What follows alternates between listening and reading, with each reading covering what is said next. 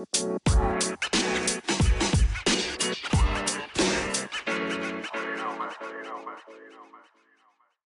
and welcome to the Mammal Daily Diary on Tuesday the 29th of October 2019.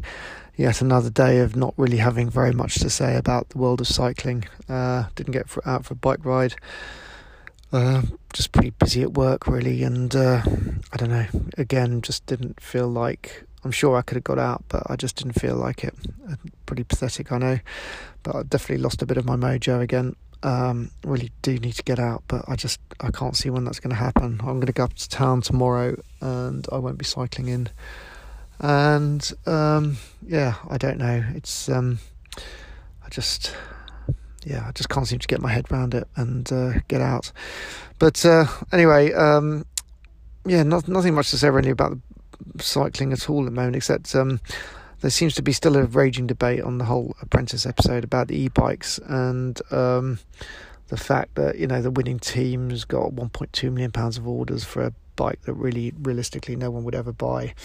And of course, it turns out that actually the commitments made by the big companies in terms of orders have completely, you know, of course, they never followed through or anything. So in fact, it's basically just, you know, the tasks are won on, in inverted commas, intent.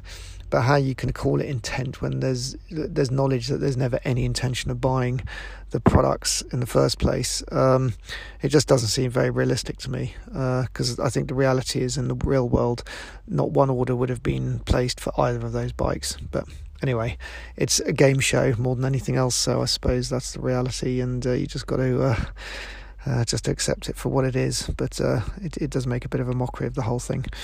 Anyway, just rabbiting on about nothing now for the sake of it. I'm going to knock off. If you are out cycling, well done you. Big kudos. Stay safe on the roads. If you've got anything to say, tell me how boring this podcast has become recently, then just let me know. You can leave me a message by clicking on the link in the episode description. Alternatively, you can reach me through my blog at themammal.co.uk or on social media at themammal. But until tomorrow, thanks a lot for listening and safe cycling.